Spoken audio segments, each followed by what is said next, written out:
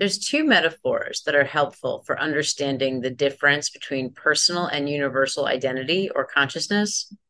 And both metaphors describe things in terms of consciousness, because it's pretty clear that without consciousness, like when we're unconscious, there is nothing. There is no personal identity when you're unconscious. So, consciousness is the basis for every discussion that we can have about personal identity. So the first metaphor is the idea that universal consciousness is an ocean that goes on forever and ever in all directions. And so in personal consciousness, meaning you and me, the idea is that we're all waves.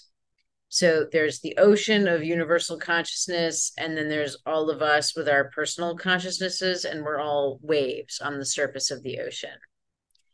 So if you think about the birth of a wave, like that it rises up from the ocean and it appears to separate a little bit from the ocean, like to be its own thing, but clearly it's still just a part of the ocean. And some waves are just little waves and some waves are really big waves, but each wave has its own story, right? Like where it's from, just meaning where it first separated from the ocean, and then each wave has its own path or its own trajectory, and then when each wave is done being a wave, it just goes back down, and you can no longer tell the difference between the wave and the ocean uh, that the wave came from. The wave is gone, and yet it's not, right? I mean, we know clearly like the wave is still a part of the ocean, it's just been transformed into some other part of the ocean.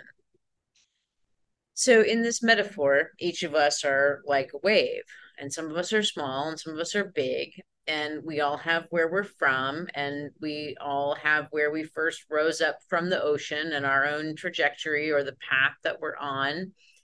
And we all really believe that the wave is all we are, but we're actually the entire ocean. We're just having the experience from the vantage point of the wave. It's kind of like the ocean decided to experience itself as a wave. Like, I wonder what it would be like to experience myself as this kind of wave, like right here. Hmm. And you have your thoughts and your feelings, and someone else, someone other wave has their thoughts and their feelings. And each of you has your vantage points or your backgrounds, like where you first rose up from the ocean and your path, your trajectory, and where you're at now. And you might be really different from the other wave, right? And so you might look at the other wave and be like, that wave is really strange, or that wave is really weird. But fundamentally, obviously, even though that wave doesn't make any sense, we're clearly still just the ocean. We're all those waves are just the ocean, and all of us are just the ocean. And what keeps us feeling like we're just a wave rather than realizing that we're the whole ocean, like what keeps us attached to our personal consciousness, is our personal story. And our personal story, the story about this is who I am and where I'm from and what I've been through, like this is who I am. And so just like the wave is only a part of the ocean, your personal consciousness is only a part of universal consciousness. And so the idea here is that the fullness of who you are is universal consciousness. And that's the wave metaphor. And then the second metaphor is a water droplet metaphor.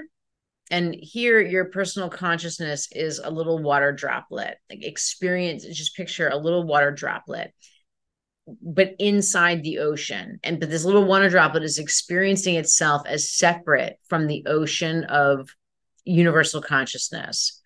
So before you're a water droplet, you're just a part of the ocean. And you become separate from the ocean when you wrap a blanket around you. And the blanket is your personal story. And our personal stories are just that, meaning the stories that we tell ourselves and others about who we are. So when you first meet someone and you're getting to know them and you tell them about who you are, that's your story.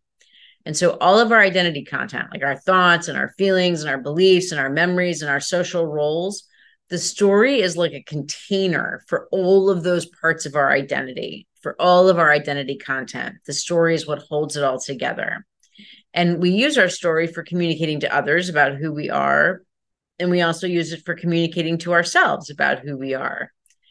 And when we identify with this story, it becomes like a little blanket that we wrap around ourselves. And we say, I'm just this little drop of water.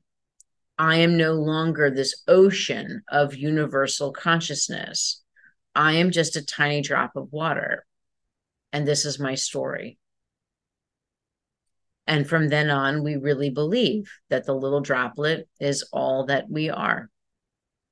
Thank you for tuning in. I see you. I appreciate you. Until next time. Namaste.